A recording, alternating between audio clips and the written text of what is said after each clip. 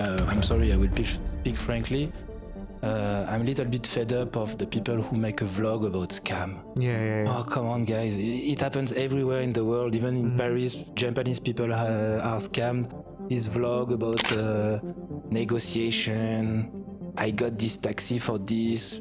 I'm a real traveler because I saved 100 rupees.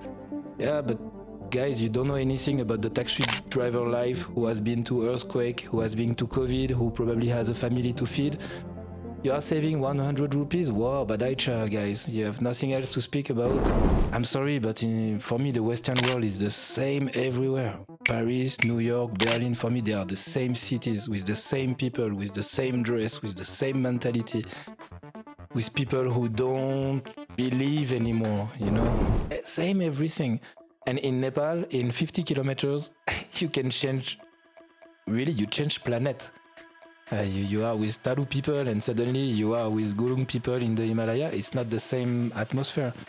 So for me, this is the big richness of Nepal. That's why we should travel in Nepal.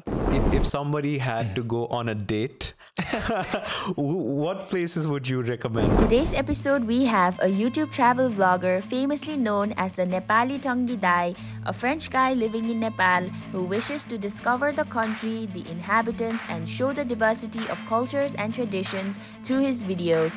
Welcome to the Sjkpodcast. So this episode is sponsored by Sandwich Hub. Sandwich Hub is a cozy place at Jamsikil where you guys can have your fresh sandwiches and one of the juiciest burger in town. Sandwich Hub has started catering towards small and medium scale events such as school/college programs, shareholder meetups, gathering, etc. If you are interested, do contact them in the following number. Also, don't forget to treat yourself with some fresh sandwiches and delicious burgers at Sandwich Hub. Thank you so much for coming to my podcast. Welcome. In our culture, or in our words, we say Zozolopa. Oh, Jojo Lapa. Newari Basa. Newari Basa, yeah. So I want to start this podcast by asking you, where did your journey in Nepal start?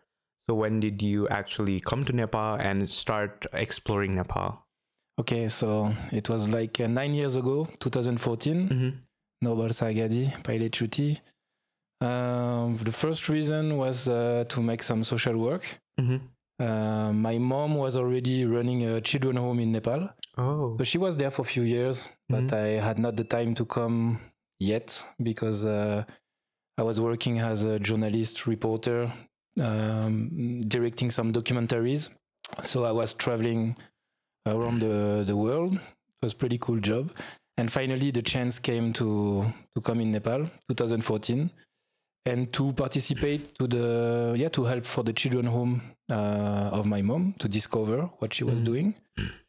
And it was pretty much love at first sight. So were you also there for the when the earthquake happened? Yeah, I was there also. Yeah, because 2014 first time. And when I left, I was only thinking of coming back. You see, I was back in Paris for my work, and my only obsession was to come back in Nepal. And I came, did some trekking, and then the earthquake happened. So you were here. Yeah, I was there. So how was your experience about the earthquake? Because it was so traumatic for us. Yeah, for us. It's pretty strange to say that, but I think it's one of the I cannot say best, but one of the maybe the most important moment of my life, because probably the one that decided I wanted to live in Nepal. You know, when you share some difficult moment with people and you try to help each other, even if you're from abroad, you're foreigner, something is happening between you and the people, the local people. And I felt like I was part of Nepal, definitely. You know, the link was more strong. It was not it was not holidays anymore or just passing by. I felt like slowly a part of me was starting to belong here. So that was, it was difficult time, but it was very important time also for me. So you mentioned your, I think, documentary journey. Most people might see you as food, a vlogger on YouTube, but I see you as like a really good filmmaker. Thank you. Because the story you tell and then how you put all the aspects in one video, I think it's truly good. And if you could share a bit on the filmmaking side of your vlogs as well, that would be really good. So, but my first formation was editing. So I studied in a audiovisual school in Paris. So I was really into editing. That was my stuff. And slowly I went to the camera, and I had the chance to be director for some documentaries. So like this, I had pretty much all the process, from the writing, thinking the story, shooting, editing. So I guess that's why in my vlog, maybe you will feel that. Even I don't know if we can call that really vlog. I'm a little bit in the middle between the vlog, because you are on the YouTube platform, so you have to respect some codes of YouTube. So the first one was very difficult, is to speak alone in front of your camera. Yeah, the beginning was a little bit awkward and very difficult for me. I was more generally used to shoot the people, not shoot at myself. So that was one code I had to learn. But for the rest, I think I try to put some documentary codes in my videos. So in 2014, when you first came to Nepal, so were you like at that time, did you already decide that you were going to stay here, or was it after 2015-16? Yeah, 2015, I knew Bukambak Bella. At the earthquake, I knew something strong was happening. So I wanted to spend more time. And I think at that moment I knew I wanted to find a way to stay. You see, for foreigners, you have only 5 months, 150 days, I think, to stay in Nepal. So I had to find a way. Like, how can I stay more? So I decided pretty fast, which was not an easy decision. For me it was, but if you think out of the box, you will be like, I had a good life in Paris, good job, good salary, and I decided to leave, from one day to another. Like, okay, I'm not interested anymore. I want to be in Nepal. Oh. So when all Nepalese people wants to go abroad, I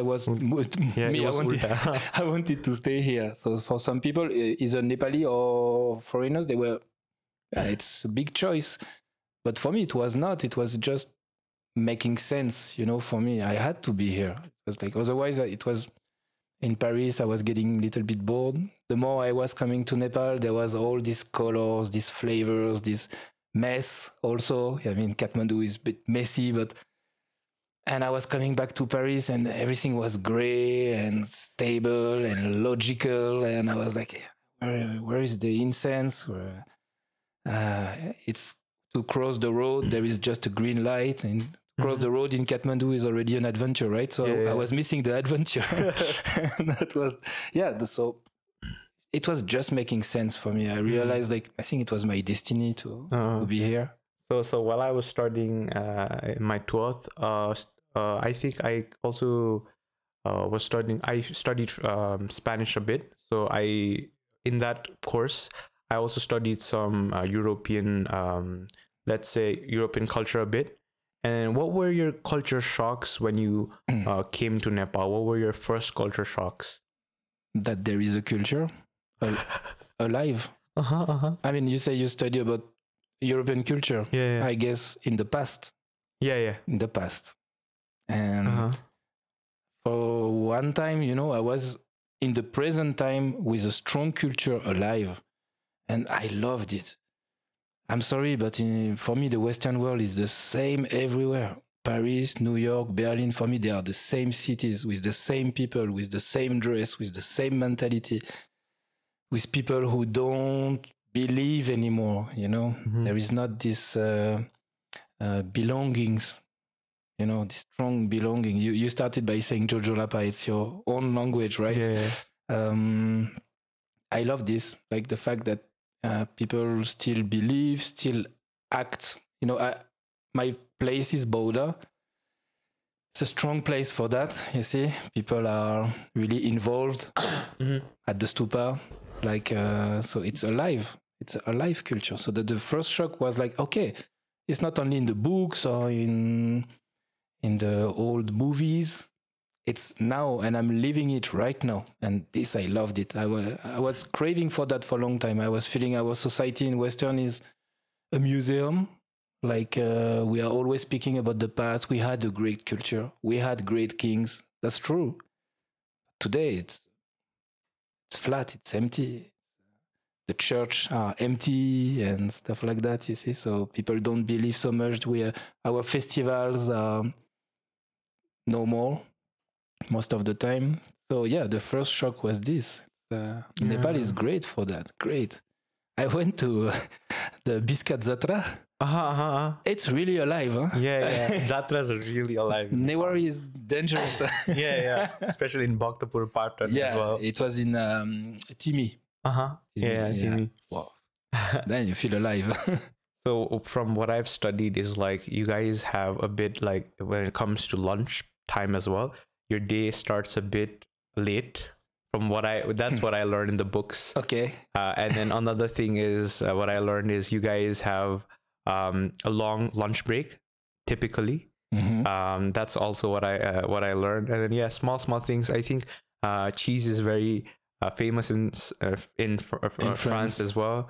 And those were the those that I could learn. Especially I studied Spanish, so it was more about Spain and those countries. But there were two subjects. So there was French as well as Spanish. So people were. It's like we idealize or we kind of dream about going to other part of the countries. And then now that you said that we don't value our own culture, that made sense more to me, because I think there are a lot of rich things in Nepal as well. And it's pretty interesting how different people value different things, and like even staying in Nepal, we can learn so much things of Nepalese people. Obviously, I mean, I understand the envy to go abroad. What can I say?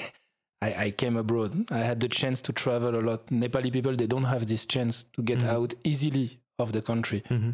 So for that, there are many reasons. But it's, I understand why you idealize the Western part. I understand. I don't eat cheese, by the way. Sorry. But we have the culture of gastronomy, we can say. And what did you say? Yeah, Spanish. You study Spanish. Spanish, they are pretty late. You know, late in the morning, late in the lunch, late in the night. French people, we are a little bit in middle. Nepali people, you are very early. Huh? You wake up very early. And there are some differences like this. And to answer what you say, it's pretty much, I think what I try to show in the video is that Nepal is super rich. It's a small country, but so many cultures, so many places to visit. And maybe I was not thinking like this, but maybe I just try to remind people, this country is beautiful, guys. So we should take care of it and explore it, respect it, and measure the value of it. So how was like the language barrier when you first came into Nepal? Very difficult at the beginning. So I stayed with Namaste and Dhanyabad for a few years. You know, you speak good English in Nepal, so, and then you take the habit of speaking English with people. And then one day I thought like, okay, no. Nepali bolnu parcha अहिले नेपालमा बस्छु नेपाली सिक्नु पर्छ. And then I made the effort. I tried to slowly started ask question. Yo नेपालीमा के भन्छ त्यो धेरै प्रश्न गरेको थिए गरे. And बिस्तारै आउँछ.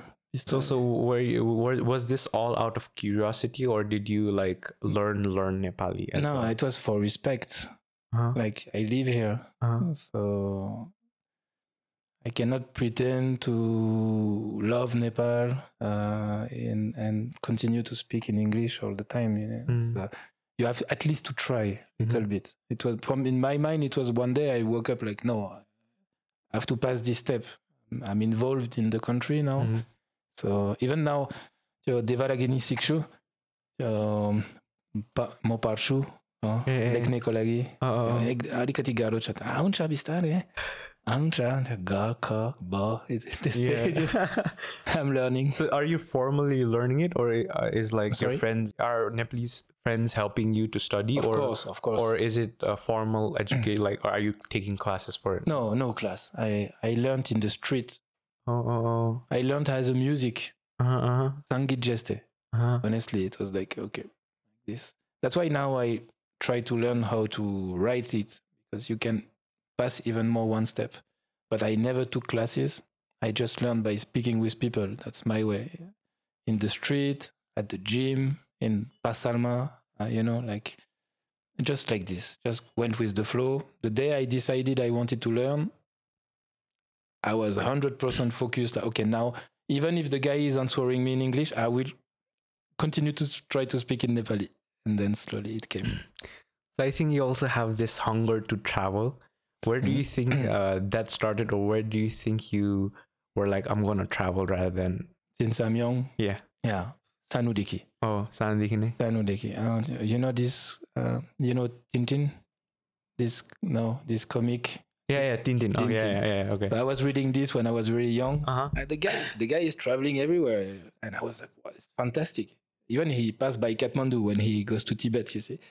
So, and one time he's in South America, one time he's there. So from very small, I knew I was going to travel. I was sure. That's why I did documentaries. I travel everywhere, South America, North America, Africa. But when I arrived in Nepal, something was different. Probably that's why I stayed. It's a big thing, Nepal, very big thing. Even for me, after traveling, like Argentina, Brazil, US, Africa, when I arrived in Nepal, especially, you see, in Bauda, I felt really, wow, big shock, Okay, this is big thing here. So from beginning, I knew I was traveling. I would be traveling. So it's pretty interesting, because for us, normally, my friends, and we hesitate to travel a bit. Okay. In my circle. In Nepal, you mean?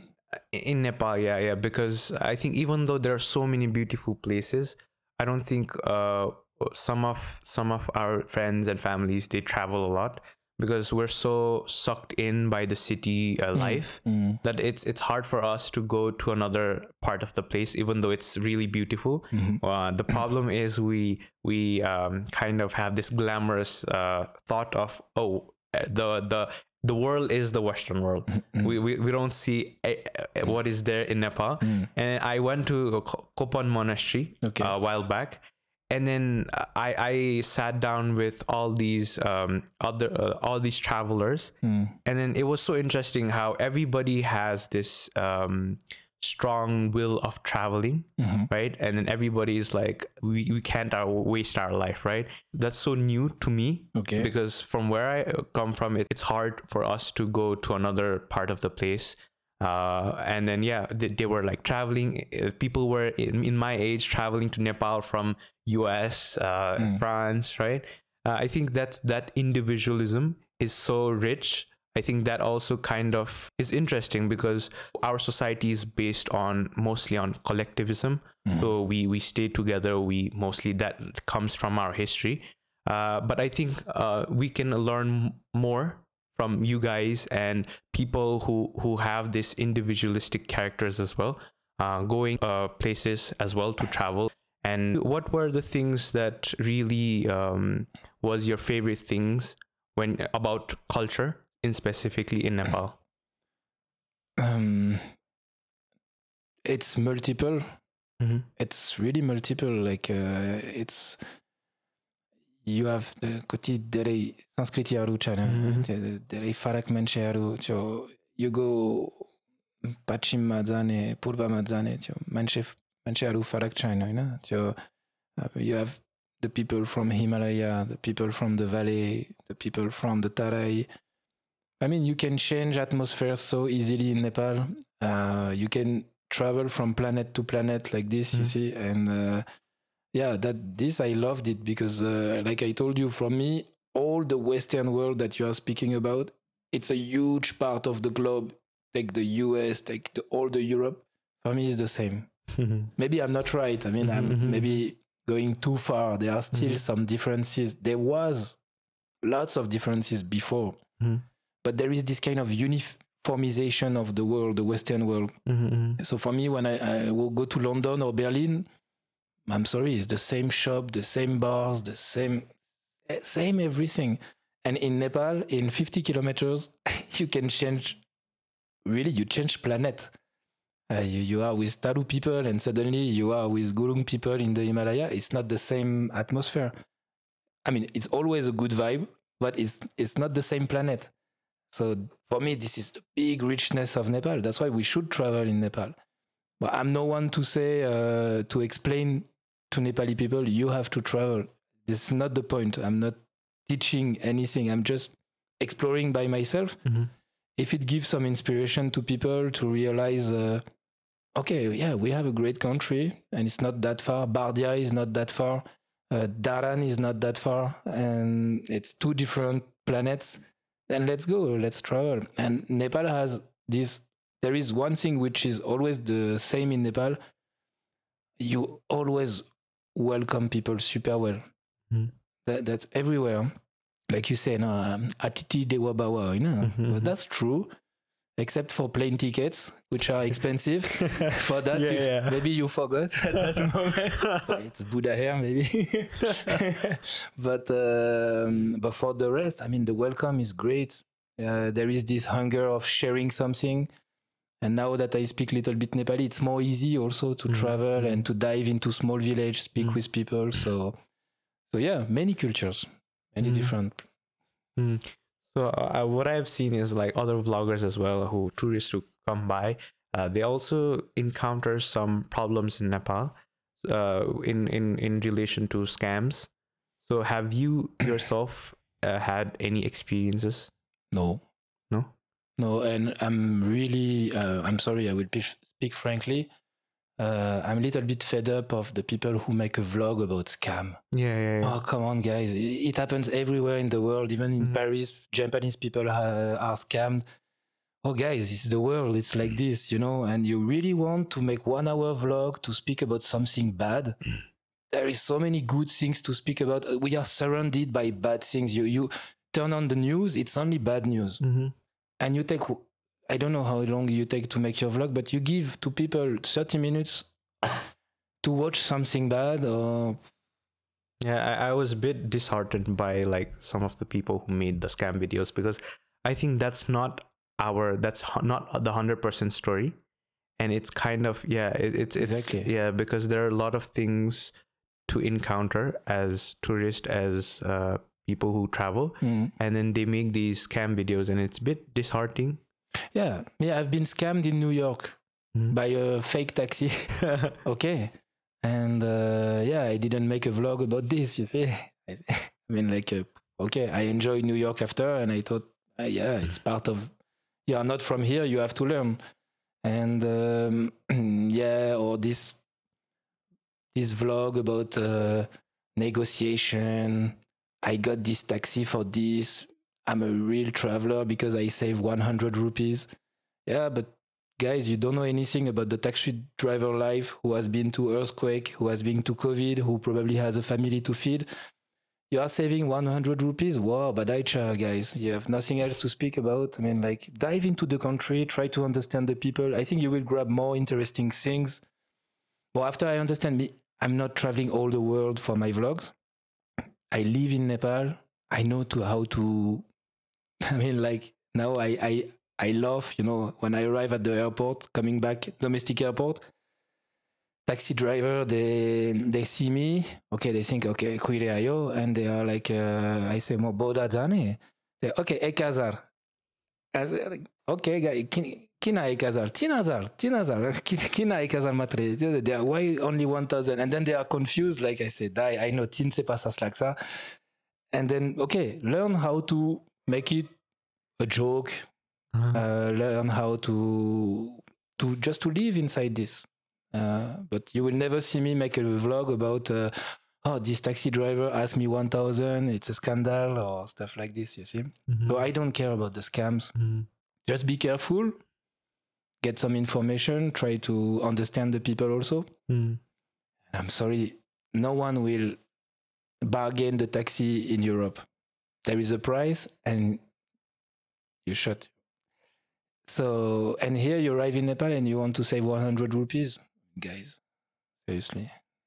How like, because people perceive you as Squiddy first man, त्यसपछि when they come up to you and they know that you can speak in Nepali, how surprised are they normally? Yeah, pretty positive. You mean the taxi driver or anyone in general? Anyone, yeah. I think there is a good surprise for this. I told you I learned by respect, and I think people take it as this. You say like, oh, nice, you made an effort, and then we have a conversation. How long have you been in Nepal? And then we start to speak. So yeah, there is, of course, I think people are proud sometimes. Okay, it's cool, you speak Nepali. We are a small country. I say, no, you're not. So no, it's good. It's good. And how is it perceived in France normally when you try to speak in French? Yeah, that's the big difference. French people, they will be like, it's normal. Even if you make small mistake, they will be like, oh, it's not like this. That's not the proper way. So there is this, big difference. In Nepal, if you try, people will be, I think, they will be pleased. Because I've seen like this in the movies and the in social media as well. Like French people, like they kind of not take it well when you try to speak in French, and then they point out, and then exactly, this is the point, Come on, guys, it's and French is a very difficult language. Nepali also, the grammar Nepali. It's pretty hard. My God, I'm still confused. I think I have pretty much good vocabulary, but I do a lot of the dereg article shoot in grammar, and conjugation stuff like that. But it's coming. We'll try. So I want to dig more into your YouTube journey, right? Okay. So I think you started in 2022, or exactly. 2022. Exactly. So because I think it was perceived really well by the Nepalese audience how you portrayed us, right? So how has your YouTube journey been till now? It's a very great experience. I mean, the three first video were not working. I mean, it's the beginning, and the fourth video was like very viral. It was about food, but I guess lots of videos have been done about food, but I try to do in a different way, like little bit showing different cultures, different ethnical food, and this one get viral, and from that moment, let's be honest, little bit up down. It depends which video. But for me, it's great. I mean, like it gives me even more motivation to travel, to meet people. So it's a wonderful adventure. So people who see you as like a really good YouTuber and how you portray stories, what are some advices that you would want to give to people who are starting out YouTube and trying to show the thing and then trying to tell a story in a video? Do your own way. I mean, YouTube is full of copy. I do this video because this video worked in another channel. I mean, there are plenty of videos, they are the same. And with the same titles, what can I get for $5 in Kathmandu? Always the same. At beginning, like I told you, my three first video, like really maybe 300 views, 500 views. Then lots of people started to tell me, you should do like this, you should do like that. I said, no, I want to do my way. So, and then the fourth one, boom. My main advice, do your own way. Stop watching others. Like this one has worked, so I will do also like this. My channel will work. I mean, and you are not creating. But generally, I think it's the problem in the world. Like we are in a world of remix. There is no more composer. In music, in cinema, there is only sequel. Fast and Furious 52. We take music from the 90s and remix it, remix. YouTube is a little bit like this these days, from what I think. There are only remix, like Pyro Challenge, Best Momo, Create something your own way. Try to what does it really interest you? I don't want to make a video that doesn't interest me. So my main advice, if I can give an advice, because my channel is not that big, but I always follow this. I don't want to betray myself. I want to do my own way. Sometimes it didn't work. Huh? I have some video who have pretty much bad scores, and it's not bad. It's okay. As soon as you did it from your heart, that will be. Yeah, I also see, like, I think you take you take a pride in like making your videos because it's so well polished at the end. So how much time does it take to actually shoot a video, think about it, and publish it? Thinking, I don't know. I'm always thinking. Shooting generally 2 days, 3 days.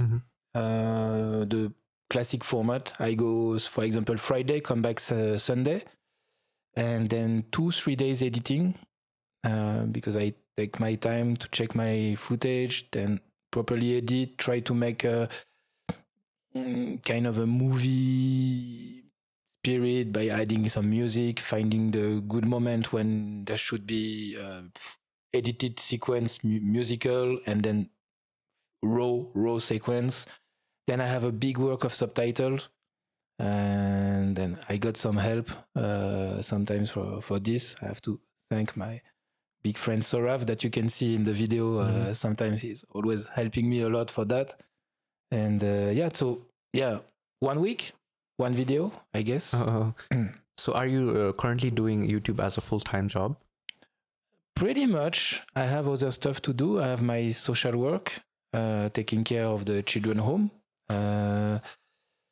I'm still writing also lots of things, but now, I mean, like, it's pretty much 80% of the time, but I cannot do a daily vlog.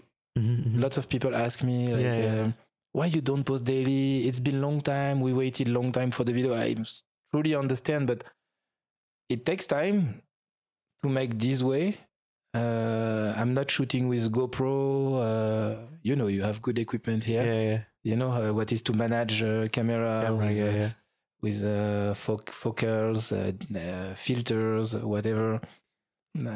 Editing take time if you want to do it properly. GoPro doesn't give you that feel of like the cinematic. Exactly.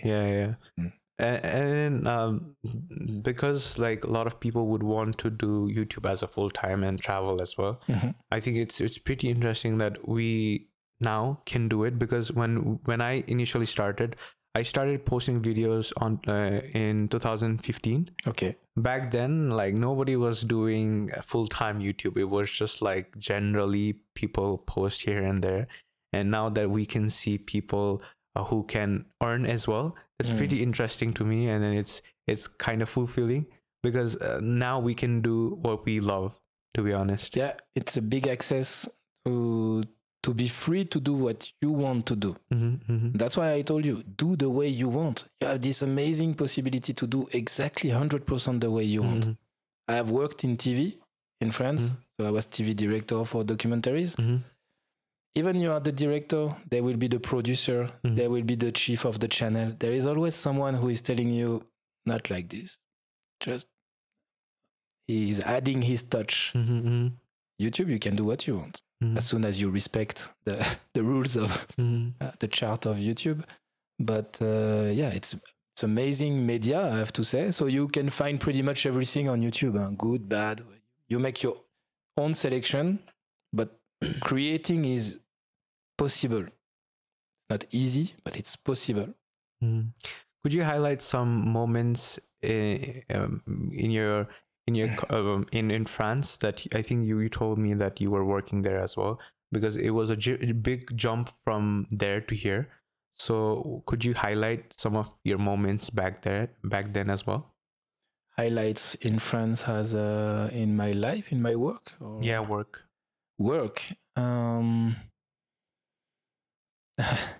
Because it's a pretty huge risk for somebody to be like, leave their job and then live across the country. Definitely. Completely. I think because for a lot of people it's not feasible as well.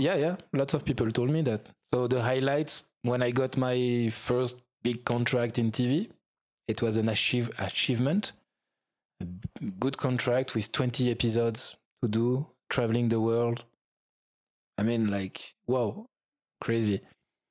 Um, the highlights in France, I don't know. In my work, my work was always abroad. So in France, I was coming for editing, stay with the family, and then go again. So Argentina this month, this week, US this week, and then Africa this week. So it was moving. So pretty much a dream life, I have to say. Yeah, definitely. Did you ever like rethink about your risk? Because even if like we love something, sometimes the barrier is there of like, will I succeed if I take this risk? Should I go back? Was that ever a thought? Never. Or were you like settled, I'm gonna do this? I mean, if you doubt, you don't do. Of course, there is always something on the back of your mind, like, but it's like 1%. So you have to trust yourself. After, there is different people in the world. There are different people in the world. There are people who they just go because they feel they have to. And maybe other people, they will think about too much about the risk, about the comfort they have. I'm living this, but what I will get there, I don't know. I'm in the first category. So yeah, I never doubt. But with Nepal, it's a love relationship. It's like it's like in a marriage. You have good days, bad days. You have hug, you have fights. So my relationship is Nepal. It's Maya ko sambandha. I know. Yeah. So in love, it's always, but it's intense. Yeah. It's intense. So I've never regretted. Never. So talking about any experience that you really loved, or any stories that you can share when you were here, when you traveled across the country that you really loved, like any experiences that you can share on the in podcast. Nepal, huh? Yeah.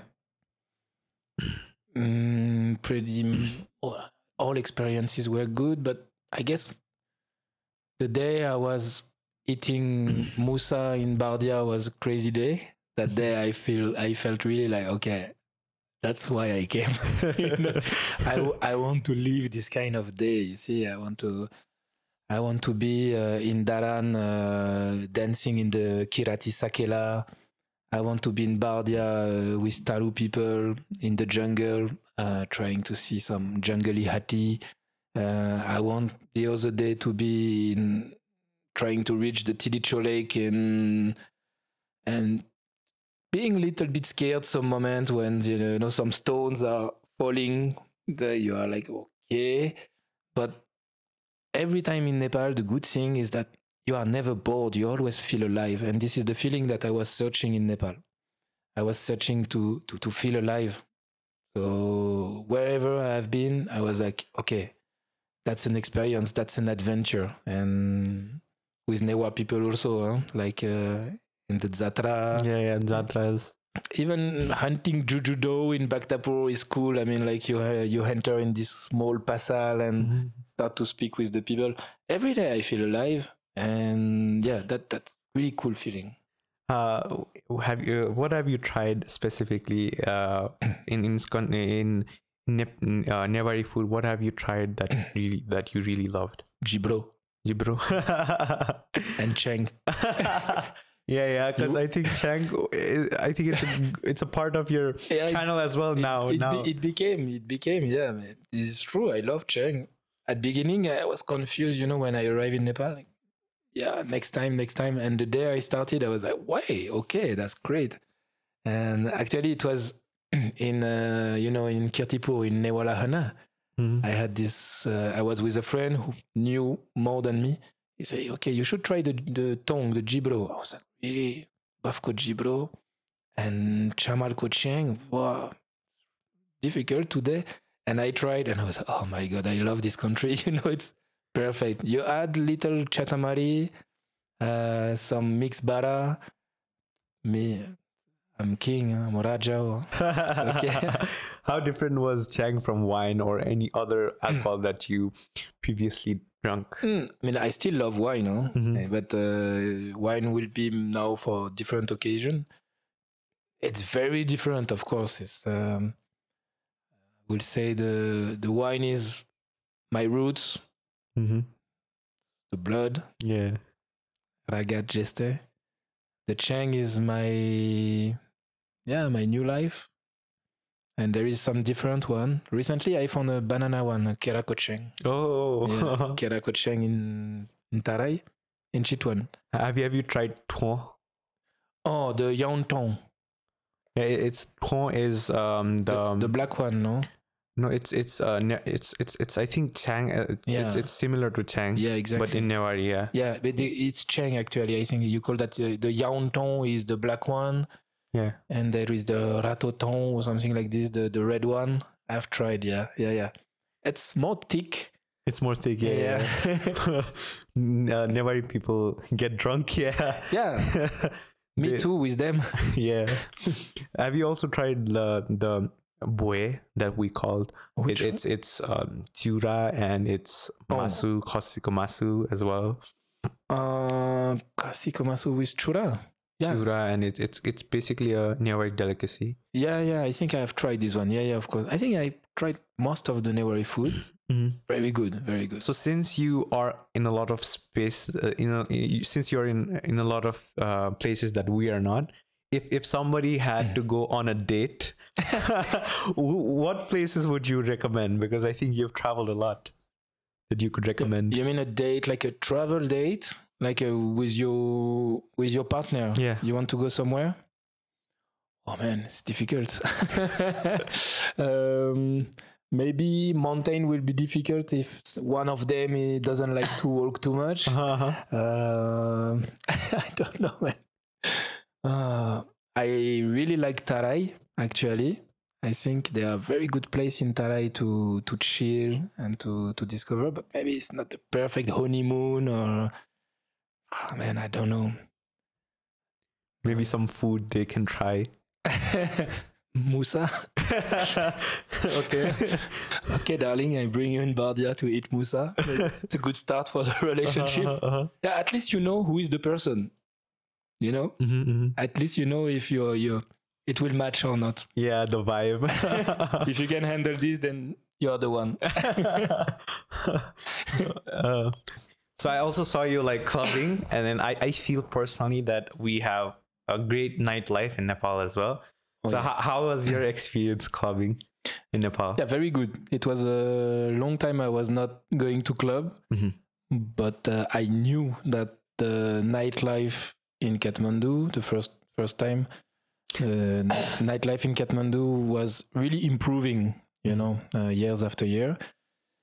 And somewhere I wanted to show with this video that Nepal is multiple. We have probably lots of foreigners, they have this image of Nepal, which is the cultural one. But Nepal is really improving in terms of infrastructures, and there are people really involved and really serious, in what they do. And of course, the LOD is really massive. Yeah. And it's really impressive when one of my friends was there recently. He entered in LOD. He was really, there is this in Kathmandu? I was like, I thought there was only monasteries, So it's good. And my experience was great because of this. I was, even myself, even if I knew that it was improving, I didn't expect it was that level. It's really good, guys, really. I mean, LOD is 49th club in the world. I'm sure it will grow. And other clubs are great, like Omnia, Plan B, plenty of. So the experience was great. Which was your personal favorite? It's difficult to say. I mean, I have good relationship with everyone. But of course, LOD is massive.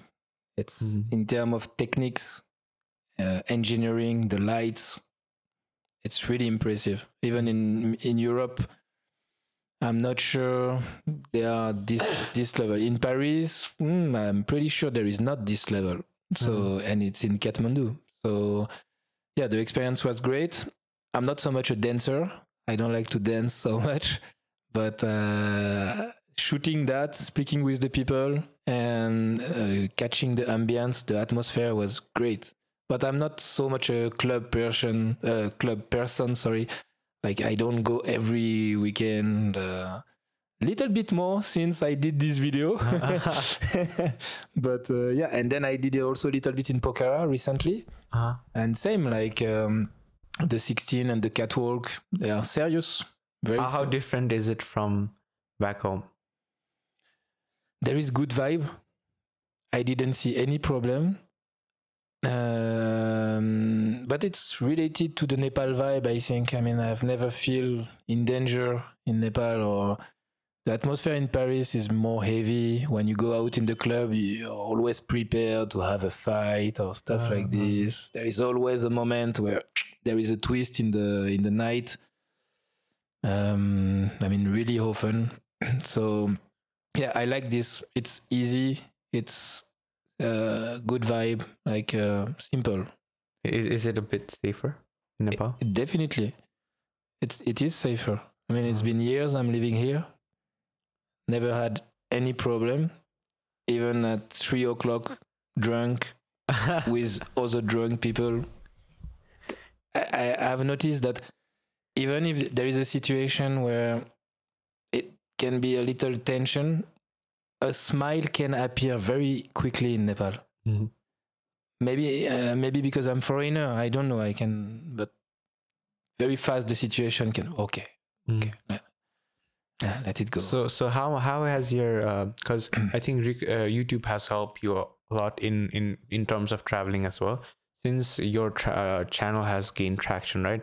I think it's is it more easier for you to travel since you have like a public presence? Has that played a role? Yeah, I think people recognize me a little bit more, and I get more help also. And yeah, of course. I mean, it was easy at the beginning also. I'm always welcome. But yeah, now there is a little bit this, oh, you're the guy. And then, okay, we want to show you this in the village. So yeah, but it's not huge fame or whatever. I'm not searching for this, but the welcome is always, I mean, the welcome is always good. Because yeah, I think it's when I was watching your vlogs, it was pretty interesting, like how everything, like people were helping you, and then like I think people loved your videos as well. So like it's I think their way of giving something to you as well, because right. How you portrayed us, how you portrayed Nepal, I think it's the kind of giving back to you a bit. Yeah, true. There is what this guy in Daran during the Kirati festival, he gave me this little Rai gender, Rai flag, and he told me that, he said, thank you for what you do. You are portraying Nepal in a positive way. And yeah, that was the best feedback I could expect, you know, like, because I do it with my heart. I'm not traveling all the world. I'm not using Nepal to gain subscribers, you know. I'm not here for 3 weeks trying to grab maximum I can grab in Nepal and then I go to Thailand. I do it for Nepal because I love Nepal. Really, I live here. My channel is Nepali Tanguy Dai. It's not... and the only video I did abroad, it was about Nepali, like in Portugal or in Paris. So yeah, probably people, they are grateful some way for that. And me, it makes me happy, of course. How was your experience trying to find Nepalese food in France? It was great. Suddenly I saw the Paris differently. Yeah, there was another prism. You know, I know Paris by heart, even if it's not my real city, but I spend lots of time in Paris.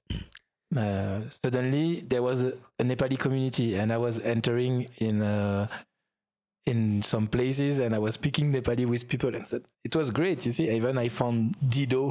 I was like, really, there is Dido in Paris? That's great. Since we talk so much about Nepalese culture, how about you tell us some of the important culture that you have back home? Like I told you, I think actually me, I was born, and my culture is from the west part of France, so the Brittany. So it's like in front of ocean. So our culture is like a Celtic culture, Sanskriti Farakcha, and like we have our own culture, our own dances. And I did a video in my village this summer, and I was trying to show the common things that we can have in between the cultures. So mainly it's regarding the pride we have for our food, the pride we have for our dances, the pride we can have for our language, stuff like that. But obviously, like I told you also, we are also victim of the uniformization of the world. So the culture will be really expressed only 1, 2, 3 days during the year, when there is really important festival. So for me, this is the big difference. Like I feel like in Nepal, you will have almost not every day, but you will see ethnical dress almost every day. You will see lots of festivals there. So we have less and less and less and less compared to the time of our grandparents. At that time, it was more visible. You could see every day. So that's my main regret, because in Brittany, we have a strong culture, very strong, like regarding festivals, dance. And I hope it will not disappear completely. That's the main thing. So when we see the movies and because there's a Netflix series called Emily in Paris, and then from what I have heard, it's very stereotypical Paris that we see. If you have any comments about that. Paris is absolutely not like this. It's only cliches and layers of cliches. Paris is not nice. Paris is not safe. You will not hang out in Paris like this. And I mean, really, if Emily was really in Paris, oh my God, she will struggle. Yeah, it's an image of Paris. You see, it's a big cliche, like the city of love and everything. But it's like you make a series in Kathmandu and people drive safely. There is no dust. I mean, polar opposites. It's not like this, you see. But there was this movie also. Maybe you have seen Amélie. It was very famous. Amélie Poulain. It was the same idea of imagining finding your lover in Paris. Yeah, perfect Paris where everyone is nice, everything is clean, there is no fight, everything is smooth. Now Paris is pretty much the opposite now. But people still think it's the city of love. Maybe really, really in the center of Paris, you will find this, but it's fake. You see, it's restaurants and people who plays with this image that the tourists have. But it's not real. Sorry to disappoint you. Because I also heard like it's known for its fashion. That's what I heard as well. Yeah, it was probably. It's known for that, but it's really in the upper class. You see, for the fashion mode, défilé, we call that. I feel it in my culture as well because it's starting to fade. Do you think so? Yeah, it's because I had a Newari creator who makes those vlogs as well, and I'm glad that there are also those kind of vloggers as well who he runs a podcast as well, and it's purely in Newari, since because our language it's slowly starting to disappear. But I think now Kathmandu has implemented that you need to learn Newari as a subject. So I think that's a good plus point. But because there's no implementation, or because there's no like how we glamorize the West, there's movies that show these showcase a lot of culture. I think it's lacking in the Newar culture in specific. That's how I feel. And that's why I think it's getting challenging. In specifics, like specifics of the specifics, how we as Kongsakars have different values, different cultures, and we only have about 800 to 1,000 Kongsakars in Nepal. So even in Nepali community specifically, there would be different culture in specific caste. Okay. From what I've known, and yeah, I think it's pretty interesting that you and a lot of people have this way of having, like, you have like a lens from seeing Nepal. Would you like to make a real documentary and then probably publish it because you're so well versed in filmmaking? Yeah, why not? future? Yeah, of course. Why not? Like we said before, YouTube is you can do 100% what you want, but after a few time, yeah, if I can do something with more budget, something to travel further, I would be really interested to go upper Dolpo, very far. So I have some dreams like this, of course.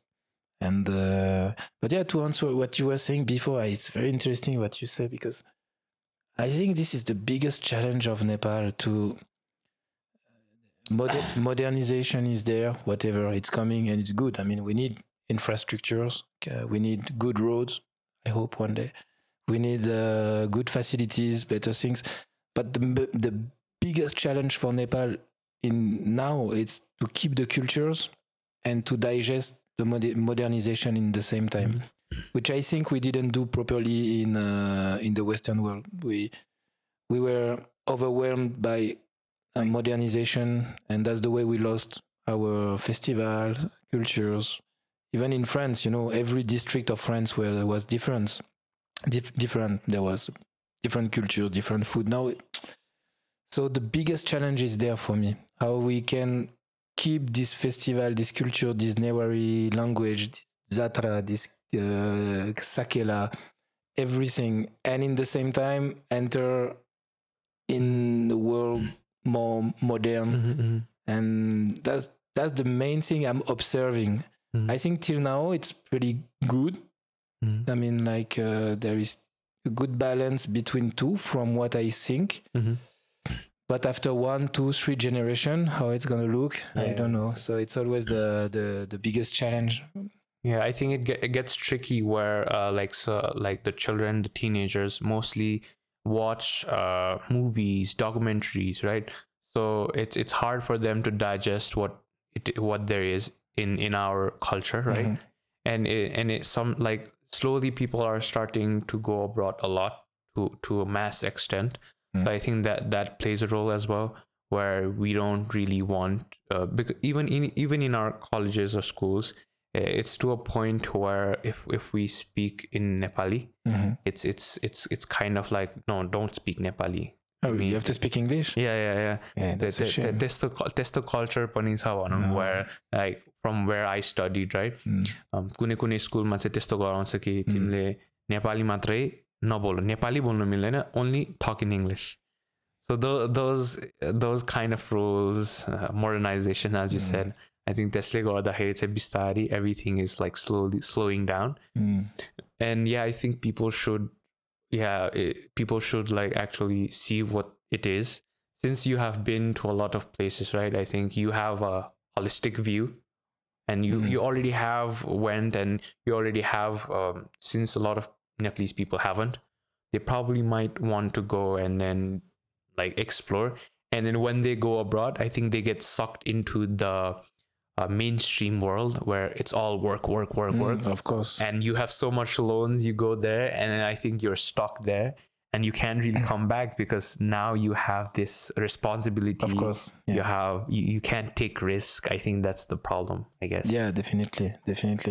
But the Nepali identity is very strong. So even people who goes abroad, I've noticed that they form immediately a Nepali community. That's Wherever they are. Like there is the Nepali restaurant. Okay, we have the dalbat, we are safe. It's a little bit like this, and they stay a little bit between them. But that's right. Once you go abroad, and that's the sadness of why you go abroad in Nepal. You go for money, right? Yeah, mostly. Me, in my life, I had the chance to travel, for my work, but also for holidays. Okay, this time we go to Spain, this time we go there, and it's more easy. I feel this very sad that once you get the possibility to go abroad, like you say, you are stuck because unfortunately some people pay big amounts to go abroad, and this is very sad. Something has to be done for this. Something has to be done that you have the possibility to stay in Nepal and be involved in your own country, be proud of it, and have a good way of life. And something has to be done for this. I think because like people see it in a surface, right? Because you have like a different view. Nepalese people have this view who are going abroad, right? They see it in a base level where only problems arise. Let's suppose you have to go to a government office, right? You see problems when you have to see the roads. There are problems, and the mountain region we study about it, but it's mostly like, oh, it's already there. I'm living here, so it's already there. It's kind of like that sensation, right?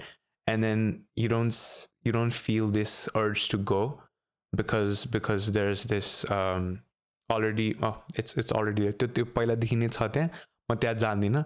I would go somewhere where I haven't, हुन्छ नि, त्यो fill गरेको न ठाउँमा चाहिँ मलाई जान मन छ खालको हुन्छ चाहिँ जस्तो लाग्छ मलाई चाहिँ. Yeah, sure. That's I think it's number one problem. Yeah. True.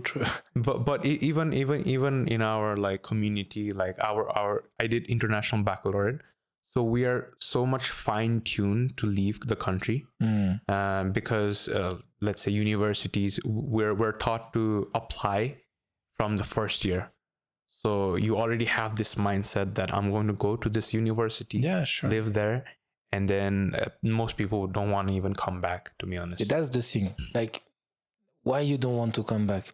Because that will be it will make so much sense to go abroad, learn, get some new skills, some new perspectives, some new habits, and discovering how other people can live, maybe improve yourself, and come back and together build a better country. So everything is strict if at the beginning you are already thinking, if I go abroad, I'm not coming back. I mean, like, it's very sad. It means really something is done in a very bad way. You know? I mean, when your people wants to go abroad and never come back, there is a problem in the country. I mean, like, that's why I say something has to be done. We have to think about this, how we give the possibility and the envy of people to stay here. Because it's a great country with lots of possibilities, hard workers. I mean, it's building everywhere, like, and still people they want to go abroad. Some of people that's the best case from what I think. You go abroad and you come back and you build something. So I think it's mostly also because of some the community, because you're expected to do something when you go to abroad. I think that's that responsibility that now you're another country. Maybe you have to work or earn lots of money. That expectation eats you up, so that you even if you do something, you don't want to come back. I think that's more like a family struggle. Pressure. You mean family pressure? Yeah. Even the community. If somebody goes abroad and comes back, they're kind of looked down upon. Yeah, I think that's another problem. There are many reasons. True. But I think it's my vision, but there is an image of the Bides Zane. It's Sapana Geste, but at the end, are the people really happy? I don't know. There is a dream that everything would be perfect there. We earn more money, but in fact, expenses are really very high also. But I understand why people go. I understand. I think it's because like it is what it should be versus what it is. Yeah, exactly. Kind of. Yeah, exactly. So yeah, and talking about content in specific, I've seen that you were so. You saw the camera and then right away you had that spark in your eyes. How much more would you like to fine tune your filmmaking skills? You mean to improve? Yeah, Yeah, we're always improving. Equipment is expensive and everything, so because I think that's the challenge, because we want to produce something, but the equipment and the budget takes up a large amount. Equipment is always very expensive, but you can improve yourself even with the basic equipment. I mean, like we said at the beginning, it's not only about equipment. Of course, good equipment will bring a better picture, and you can always improve your image and stuff. But what you have to improve first, I think, is the way you write, the way you sync your video, the narration of your video, the editing, and you can always improve. Huh? Still, I did, when I look back some of the videos, even 1 year ago, I'm like, should have done differently. Those specific stuff. Yeah. And it's good, this feeling. If 1 year after you look back at your work and you say, now I know what and in 1 year you will have improved. Yeah, you should always improve, searching. So like you had a recent visit to Butwal, I think. Yeah. Yeah, and these people are all from Butwal as well originally. Nice. So would you like to share your experience about Butwal? I was very surprised by Butwal because, it's exactly the kind of city. It's on the map, but why to go? You see, it's between, let's say, Chitwan and Pokhara. And this is exactly why I wanted to go also, because I had no idea what I will find there. And the vibe was very good. It's good. And I was surprised that, I will always advise to people, like if you pass by Chitwan to Pokhara, have a stop in Butwal, have a stop in Tansen. It's worth it. And that's the thing I want to do with the channel, to show some new place also. Not always. It's easy to show Pokhara. I've done recently again. But even, I don't know, one day Nepal Ganj or Bhojpur, to go there and just to see, to feel the atmosphere. And Butwal has very great atmosphere and good street food. You also had I think you also did a travel with Chef Santosh, and I think that video was pretty interesting. How was working with them? How was the process of working with them? So with Chef Santosh and Nepal food. It was for the sweets. I always wanted to, just because it's not so famous, the dessert in Nepal. So I started in Bhaktapur, hunting a little bit, jujudo, stuff like that. And I knew that in Janakpur, the mitai are very famous. And you know what? Chef Santosh and Nepal food, they are so accessible. They are famous. I mean, Chef Santosh, he did this, it's MasterChef, and how was the story? How did you guys come to like making a video together? First I wrote to Nepal Food because we are in contact for a few times. We did some stuff together before, and then I say, I'm going to Janakpur. He say, okay, then you should meet Chef Santosh. And I was like, really? It's possible? Yeah, of course you can go. I will come also. And you see, I like this way of, okay, it's simple. And I was like, when I will meet Chef Santosh, like, it's a personality, and he's super humble, he welcomed me in his new restaurant, the Mitila restaurant hotel, gave me a room, traveled with me in Janakpur, searching for the mitai. It was so smooth, so simple, and that's the way I like to keep, not to be too much formal, and then you see the real energy of the people, the real soul of the people. And I can say these two philo, they have very good soul. It's like always easy, and it was a great experience. I was like, surprised in a good way. So how is Dasai and Tihar for you? Because I think that's the biggest festival that we have out in Nepal. But Dashain, every time you say it's the biggest festival, but suddenly Kathmandu is completely empty. Everything is closed. It's almost difficult to find food. Yeah. And when my friend, they come, I say, this is the biggest festival in Nepal. And really? I say, we should go to village to really see the festival. But Kathmandu, Dashain Kathmandu, it's like, which is cool. Once in a year. Suddenly, no traffic jam. No traffic. The roads are very good. Suddenly, it's cool. So Dashen generally, it's a silent moment. And Tia is always pretty fun. Yeah, there is a good energy. Everyone is coming back from the village. So I do the Tika also. I did Tika with, Sohaz. I'm managing the children home with my family, of course. There are lots of Baini. And as I'm the Dai, I get the Tika, which is always a good day. It's the day, one of the day. I really feel I'm part of the place, you see. Sure. Yeah, I'm part of here, you see, like the sister, they call me Dai, but as real Dai. And they make me the Tika. It's very emotive moment for me. So if you have friends over at your homeland, right? What would be the some foods and culture that you would like them to experience that you have experienced here in Nepal?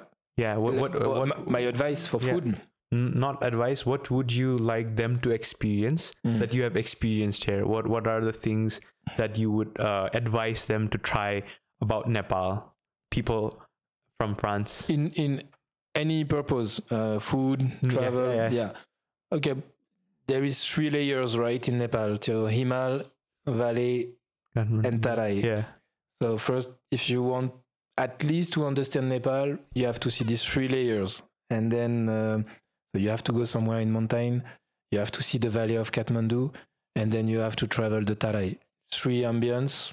There are so many more.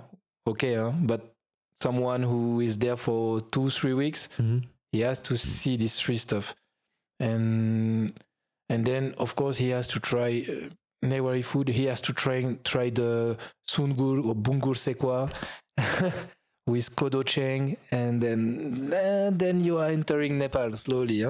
Dal Bhat you will get for sure. We will go in Tarai and we will eat gungi with Taru people. Then we will go to Daran, have the Sekwa. And then slowly you will start to understand that it's a big mix of so many different people that form one country, I want them to feel that would be my main target, to show them like, guy, you are going to pass from planet to planet, and when you will come back to France, you will realize your life is boring and your food is not that much good. That would be definitely my target. So you have made a lot of friends, right? So what mindset would people have to come in Nepal? Like what do you what mindset should people come from, like abroad to Nepal to experience the real essence of Nepalese people? Yeah, I think you have to be open.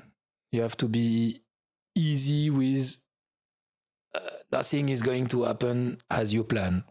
If you are too much strict, if you are too much, Nepal doesn't work like this. Nepali time, there is the roads, anything can happen. But if you take it in a smooth way, if you are ready to take it as an experience, then I think you have the good mindset, the good profile. If you are thinking that day 1, day 2, we are going to do this, at 2:00 I will be there, then you're already wrong. So you should be flexible. And I have learned that because I'm very, organized and everything. Yeah. I was making plannings. I try still, but I'm more flexible. I say, okay, well, maybe we reach 10, so let's write 12. And then the mindset should be like this: easy, guy, easy. Otherwise, you will get crazy in Nepal. That's the main thing. Yeah. So talking about the history as well, what are the amazing facts that you have encountered, or what are the historical facts that you have encountered that really got your eyes? History of Nepal, you mean? Yeah. I mean, there was a civil war pretty recently, right? And for a country who had a civil war recently, I think things happened pretty well. And recently there was some tension, I guess. Yeah. But because you just told me that Tavele, you also read the Ramayana as well. Oh yeah, Yeah, if you could talk about like how, because you researched, maybe you researched as well as you took your time to learn a language, right? I think that is really really good in a sense that people will tag along really quick, and then if you know the history, maybe you could implement that, or the learnings could be implemented, of course, there, right? Yeah. So when you read the history, how did you feel, or how that translated in your travels? Yeah, of course. I mean, like, I think it's linked to the what we call in Nepal unity in diversity. This is the result of a big history, right? So we all know the story Prithvi Narayan Saha, but unity, it was made with war. The people of Kirtipur, they know very well that it was. But there is this unity today, and this is the fruit of the result of a long history. And from what I see, the impact that it has in my vision and coming from a country, another country, I feel that this unity is good balance, well balanced. It's safe from what I think, and that's because we have promoted, we have saved the diversity. We didn't say to Newar people, you are not Newari, you are Nepali. We don't say to Rai people, you are not Rai, you are Nepali. We say you are Newar, you are Rai, you are Brahmin, you are Taru, but all together we form the Nepal. And this is in the national anthem, right? We all together we form the Nepal. And I think it works from what I think, and I think it's the exact good way to build a country when you have people from so many different origin. I mean, no one has the same skin color or the same shape of eyes in Nepal, but you all feel Nepali. So it means the unity has been built, and for me, this is the main thing we have to preserve in Nepal. In France, we did completely the opposite. We say to people, you are not anymore from this district, you are French. So we try to build forcefully the unity, and obviously it's not working. Especially we have lots of immigration and stuff like that, and it's messy. So yeah, after a few times in Nepal now, I can say I think the best way to build a unity is to respect the diversity. To say, yeah, you can have 2-3 identities, it's possible. Respect the flag. Let's be together, and that's why I'm always thinking like that there is such a potential to build a good country if some people were more interested in their own people. So since like we're almost to the end of the podcast, Sure. right? So when you talk about like how has the travels and how you see the culture, right? How has that shaped your perspective in life mostly? I'm sorry, can you say again? So like how has your travels shaped your perspective in life for you specifically? My travel in Nepal? Yeah. How has that shaped you? It made me what I wanted to be. I'm happy every day. I'm enjoy. I'm like I have still hunger of discovering, and I think it's stabilized me. You know, like now I feel I'm in my place, even if I'm foreigner. I feel like I found my little paradise, dusty paradise, and I love it. Even if it's dusty, even if it's messy, even if people drive like crazy, man. Seriously, please slow down. Come on, guys. Yeah, guys. That's the main thing, guys. Be careful. There are our sisters, children in the small street. Don't drive too fast, guys.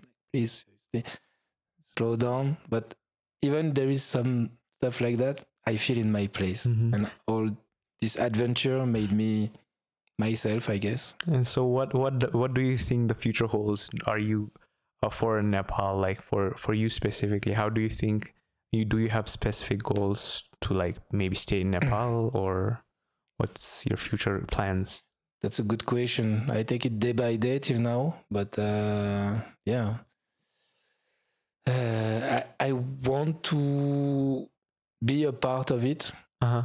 I want to be a part of a positive vision of Nepal. And I want to continue this journey. Ananta sama. Oh, oni. साँच्चीकै थियो एकदम खुसी लाग्यो नेपालमा मेरो देश छोडेको अहिले अनि म यहाँ बस्छु अहिले. So thank you so much for coming by. Thanks to you. Yeah, you have given a lot to this country, I think, in terms of visuals, in terms of YouTube filmmaking as well, right? I look up to you when I see the filmmaking aspect of your vlogs as well. Thank you. So thank you so much. And lastly, we have a package from Huba. Really? If you could. Thank you so much. So when I called them up, they were like, "Oh, he loves Huba, so yeah, we would love to send package for him." Thank you for that. Thank you, Huba. Should I open now? Yeah, sure. Please do. Okay, cool, man. Seriously. They always have good packaging. Yeah, the packaging is crazy and.